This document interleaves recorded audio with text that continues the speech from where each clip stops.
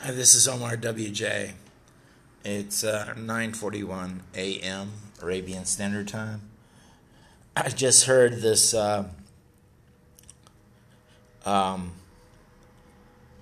news segment on YouTube, and I will play it for you.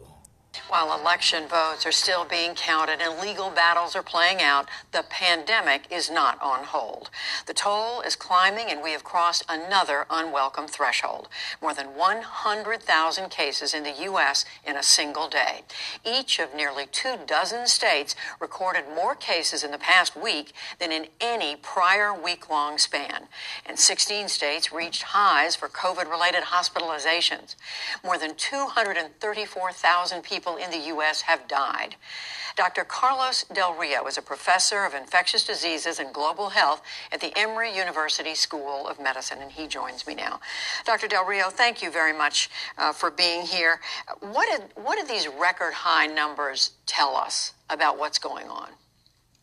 I think they tell us that we have a pandemic out of control right now in our country, and it's spreading both in urban and rural settings, and it's spreading across young and old populations. So we really have basically a forest fire that we're not controlling. What does it say?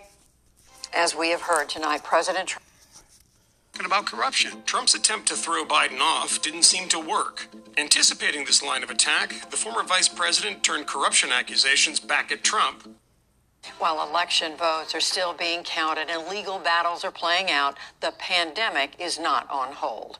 The toll is climbing, and we have crossed another unwelcome threshold. More than 100,000 cases in the U.S. in a single day. Each of nearly 24 states recorded more cases in the past week than in any prior week-long span. And 16 states reached highs for COVID-related hospitalizations. More than 234,000 people in the U.S. have died. Dr. Carlos Del Rio is a professor of infectious diseases and global health at the Emory University School of Medicine, and he joins me now. Dr. Del Rio, thank you very much for being here. What did these record high numbers tell us about what's going on? I think they tell us that we have a pandemic out of control right now in our country, and it's spreading both in urban and rural settings, and it's spreading across young and old populations. So we really have basically a forest fire that we're not controlling. What does it say that hasn't been done that should have been done? Well, there's a lot of things that could have been done, and it's always difficult to play Monday morning quarterback, but there's still opportunity to do something. There's several things. Number one, we've never had a national strategy. Each state has had its own strategy. And as a result of that, it's really hard to fight a pandemic with 50 different plans. Number two, we've never had a coordinated approach in looking at what we're going to do. So, for example, having a mask mandate across the country, yes, would be difficult, but not impossible. And it's something that could certainly be coordinated. As you're having more and less cases in a community, you can decide what interventions you need to do. Our testing system has not worked well. You still have people, despite having a lot of tests, we still have people that cannot get a test result within 24 hours and, are waiting 4 to 5 days. And again, if you wait for a test result for that long, a lot of more infections are happening. And our contact tracing is totally broken down. We have not done contact tracing appropriately. And then finally, I would say that, we really are focusing too much on not doing things that need to be done. We're just saying, let's open the economy, let's, let the virus run. When some things need to be done, for example, avoiding crowded places, avoiding indoor settings, certain things that could be done to prevent the widespread events that we know are important in the super spreading events in this pandemic. So where does the blame lie here? Well, I think at the end of the day, the blame has to lie on the administration. I think one of the big mistakes the administration did is I don't think they ever took this seriously enough. They started well by having the task force, but then they rapidly inactivated the CDC. The CDC has been absent throughout this pandemic, and I think not having the CDC play a critical role in this pandemic is really one of the missed opportunities and one of the most dreadful mistakes we've had. They politicized CDC, and that, of course, has had tremendous consequences because CDC has not been able to make public health recommendations. They've been able to do recommendations that have been, sort of doctored to fit the needs of the administration. And then finally, the administration really has, instead of taking a central role, for example, advocating an act to start having a mass production of PPE, they sort of have left it up to the states and have said the states need to fight it among themselves about getting testing, getting PPE, and that has been not well coordinated, and that has had consequences as a result of that. I want to ask you, about what should be done next. But before I do that, I have to point out that it's not just the United States that's seeing a surge in COVID again. It's happening across Europe. So this is taking place in other parts of the world. Absolutely, and I've talked to colleagues in Europe, and the colleagues in Europe recognize the mistakes they made. They made the mistakes that I think we all making, which is, number one, people are tired of the pandemic, right? There's COVID fatigue. So when we locked down initially to prevent cases from going up, people thought that would be enough to control the virus, but they didn't realize that the moment you let go of those restrictions, if you don't put in place masking and social distancing and other non-pharmacological measures, the virus is going to come back and it's going to spread very rapidly. Europeans saw this very quickly. People started going out, started gathering, going to bars, going to restaurants. Young people started traveling and going to places. And without the restrictions without the pharmacological measures of masking and social distancing, then immediately there was spread of the virus. And by the time you have a widespread of the virus, it's really hard to control. So they made the same mistakes that we are making. And Europe is much like the United States. It's not one block, but it's multiple countries doing different things that have not been really well coordinated. Well, you described a number of things that should have been done differently at the national level, at the federal level. What about, we're heading into the Thanksgiving holidays in just a few weeks. What is your advice on a personal level to Americans, given where we are in this pandemic? I think it's very hard to tell people don't get together for the holidays, but I would recommend that you get together in smaller groups. I would try to keep that under 10 individuals. I would tell people to, if you're the group that you're going to get together with, have a discussion with them and say, let's all, quarantine ourselves, avoid contacts with others for the next 2 weeks before before we get together. Let's get tested before we get together. Let's get retested as soon as we arrive to our destination. There's things we can do. Wear masks. Try if the weather is good enough, try to do it outside instead of inside. So there's things you can do to actually prevent a spreading event. But I would certainly not recommend, I tend to frequently, my family and I would get together and have 20, 25 people for Thanksgiving. I don't think that's a good idea. And I would really think you need to have a very good discussion about what's a safe thing. And I would avoid having people that are high risk. If you have an elderly relative, it's probably not a good time for them to be at Thanksgiving with you. Dr. Carlos Del Rio at Emory University, we thank you very much. Okay, I'm sorry that I played some of that a second time by mistake, but it's sounds like it's good to hear that again for one of my listeners who speaks English as a second language, and I think he's listening to this or trying to listen and understand to make his English better. Also, those numbers just kill me. It makes me really sad because things can be different,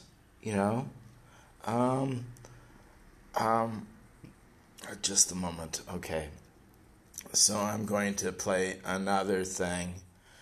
And this is from NPR. Okay. Shortness of breath and a dry cough are often telltale signs of COVID-19. But even early on, doctors realized the virus can inflict all kinds of other damage, from strokes to strange rashes. What do these symptoms have in common? As Will Stone reports, many researchers are focused on how the coronavirus sabotages our blood vessels. Picture a skating rink before a hockey match. The top layer of ice is glassy and slick. The players and pucks glide smoothly across. Dr. William Lee says that ice is like the lining of your blood vessels when you're healthy.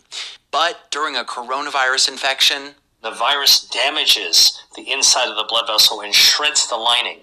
That's like the ice after a hockey game. The lining becomes ragged and leaky. Things start to get stuck. And you wind up actually having this situation which is really untenable for blood flow. Lee and an international team of researchers compared the lung tissue of people who died from COVID-19 with those who died from influenza. They found stark differences. For example, the COVID lungs had 9 times as many tiny blood clots. The surprise was that this respiratory virus that gets into the lung makes a beeline for your vascular endothelial cells, the cells lining blood vessels. These endothelial cells are a vital part of the vascular system, coating the inside wall of every artery, vein, and capillary. If the novel coronavirus is wreaking a special kind of havoc on the endothelial cells, as Lee and other scientists think, that helps explain why COVID complications can appear anywhere in the body. The effects in the brain, the blood clots in the lung and elsewhere, and in the legs, the COVID toe, the problem with the kidneys, and even the heart. Early in the pandemic, Dr. Gaetano Santulli saw how many different organs could be affected, and he suspected endothelial cells might hold the key. Santulli's a researcher at Albert Einstein College of Medicine in New York City. He says, consider what these endothelial cells do in a healthy person. Mainly, the endothelial cell function are to avoid high blood pressure and to avoid blood clotting. But when these cells don't work properly, when they're dysfunctional, the opposite can happen. Santulli saw this with COVID and realized, if there is endothelial dysfunction because of the virus, we can explain why we have an increased risk of blood clotting in COVID-19 patients. Scientists aren't sure exactly how COVID damages blood vessels. What's clear is the body's immune response often begins to spiral out of control. What we see with the SARS-2 coronavirus is really an unprecedented level of inflammation in the bloodstream. That's Dr. Yogan Kanthi of the National Institutes of Health. We start to get this relentless self-amplifying cycle of inflammation in the body, and that may lead to clotting. This is most striking in severe cases of COVID, and doctors who care for these sick patients, like Roger Schwelt, have come to see COVID as a vascular disease, in addition to a respiratory illness. Schwelt is a critical care and pulmonary physician in Southern California. Early in the pandemic, he noticed the patients who ended up in the ICU tended to have diabetes, high blood pressure, or were obese. All those conditions can damage the blood vessels and cause inflammation.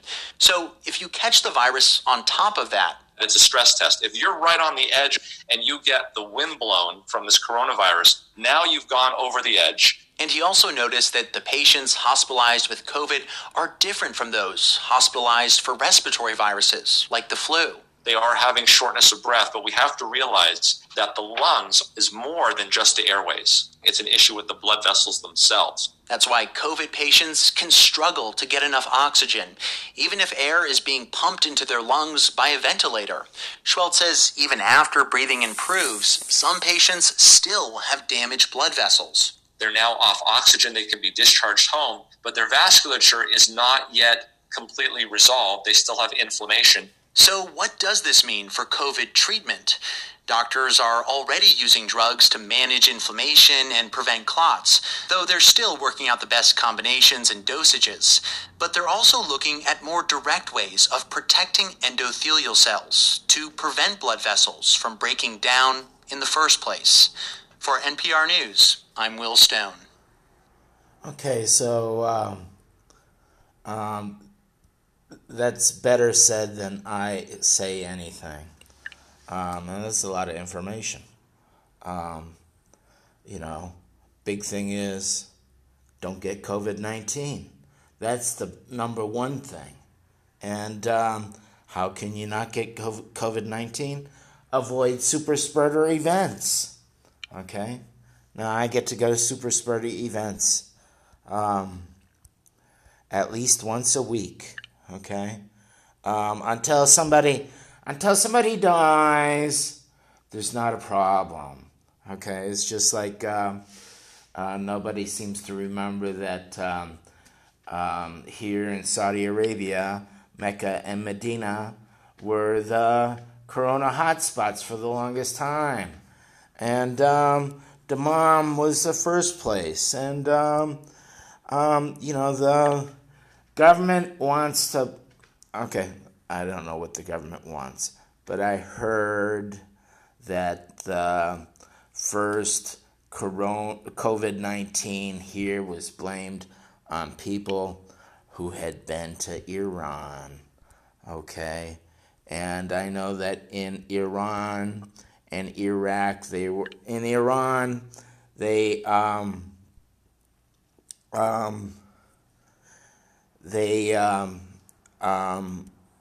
restricted access to the Shiite shrines over there. I know less about Iran than I do Saudi Arabia, and what I know about Saudi Arabia you can fit in a matchbox, I think.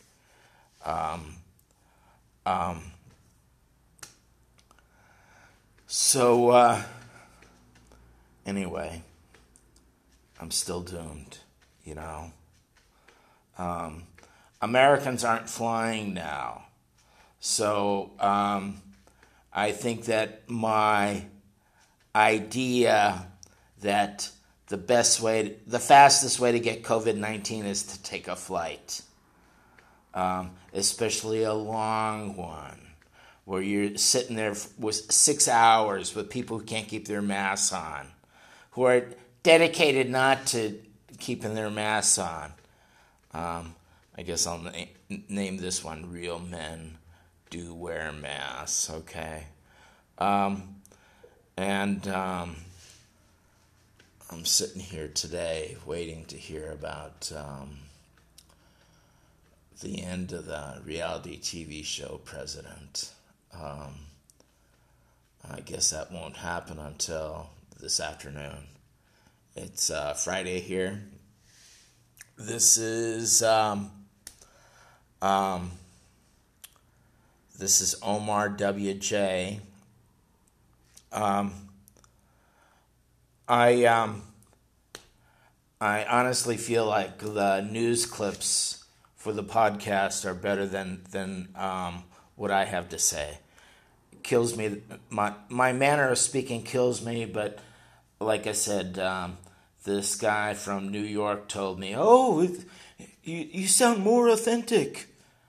Okay. I don't hear anybody speaking this way on the radio unless it's some kind of local radio.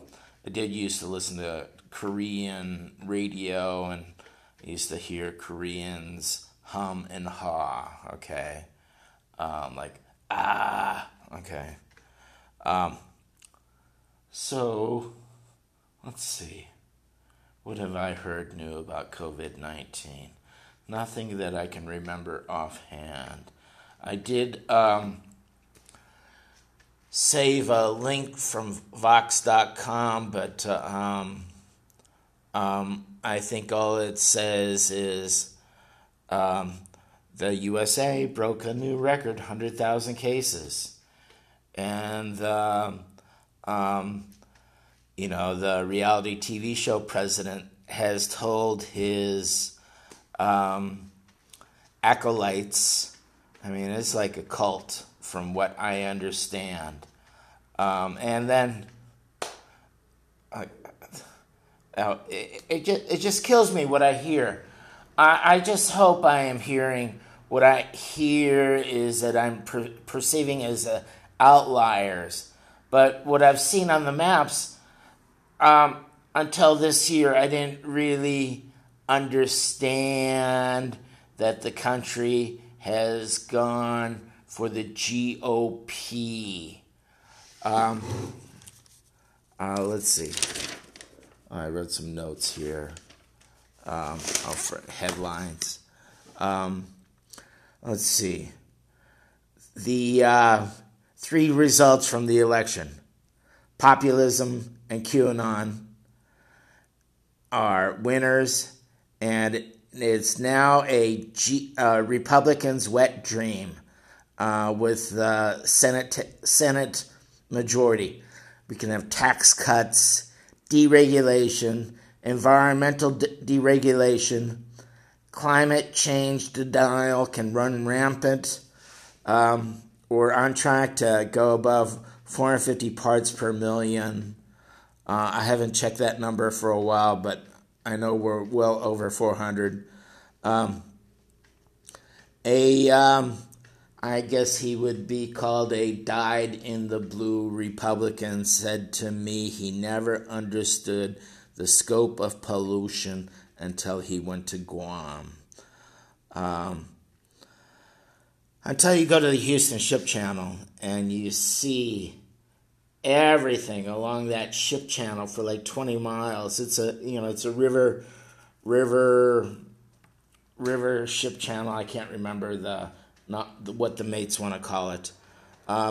It looks like that Star Trek movie, the first one, where there's the American Voyager spacecraft encounters an alien entity, and then it becomes this whole planet that's a machine. And it returns to Earth looking for human beings. The creator, okay. This is in the 80s, so, they're real happy to make that kind of, religious reference. What else? Oh, I was going to say that the American Embassy in Manila is on Manila Bay. And I remember being there, and it's like I could see three, from, I don't know, I guess it went out like 20 meters of Coke bottles floating there. Coca-Cola is supposed to be the number one producer of plastic bottles in the world. So, it's impossible to... I'm looking at a whole bunch of plastic bottles in my place. The water at Tamimi is so cheap that I just keep on buying it this way. I can get... let's see. The water across the street used to cost me 6 or 7 reals for 16 liters, and for 20 reals, I get 24 liter and a half bottles. So you can do the math. For me, it's convenience. Because since I got to go to my super spreader event each week, I have my driver stop at Tamimi because I can throw him a couple extra bones. For me, it's a bargain. His service, and also he's reliable. That's it's worth a peace of mind rather than wondering, is Hamid gonna show up today, or has he got to take care of his sick cousin? He's gonna send me a message. I have to watch my the dog of my sick cousin. Whatever kind of nonsense, I get to hear every day from at least one of the students. Okay, sorry to share. This is 24 minutes. Excuse me, pardon me. This is Omar W.J. Just doomed. Gonna die from COVID-19 here, I'm sure.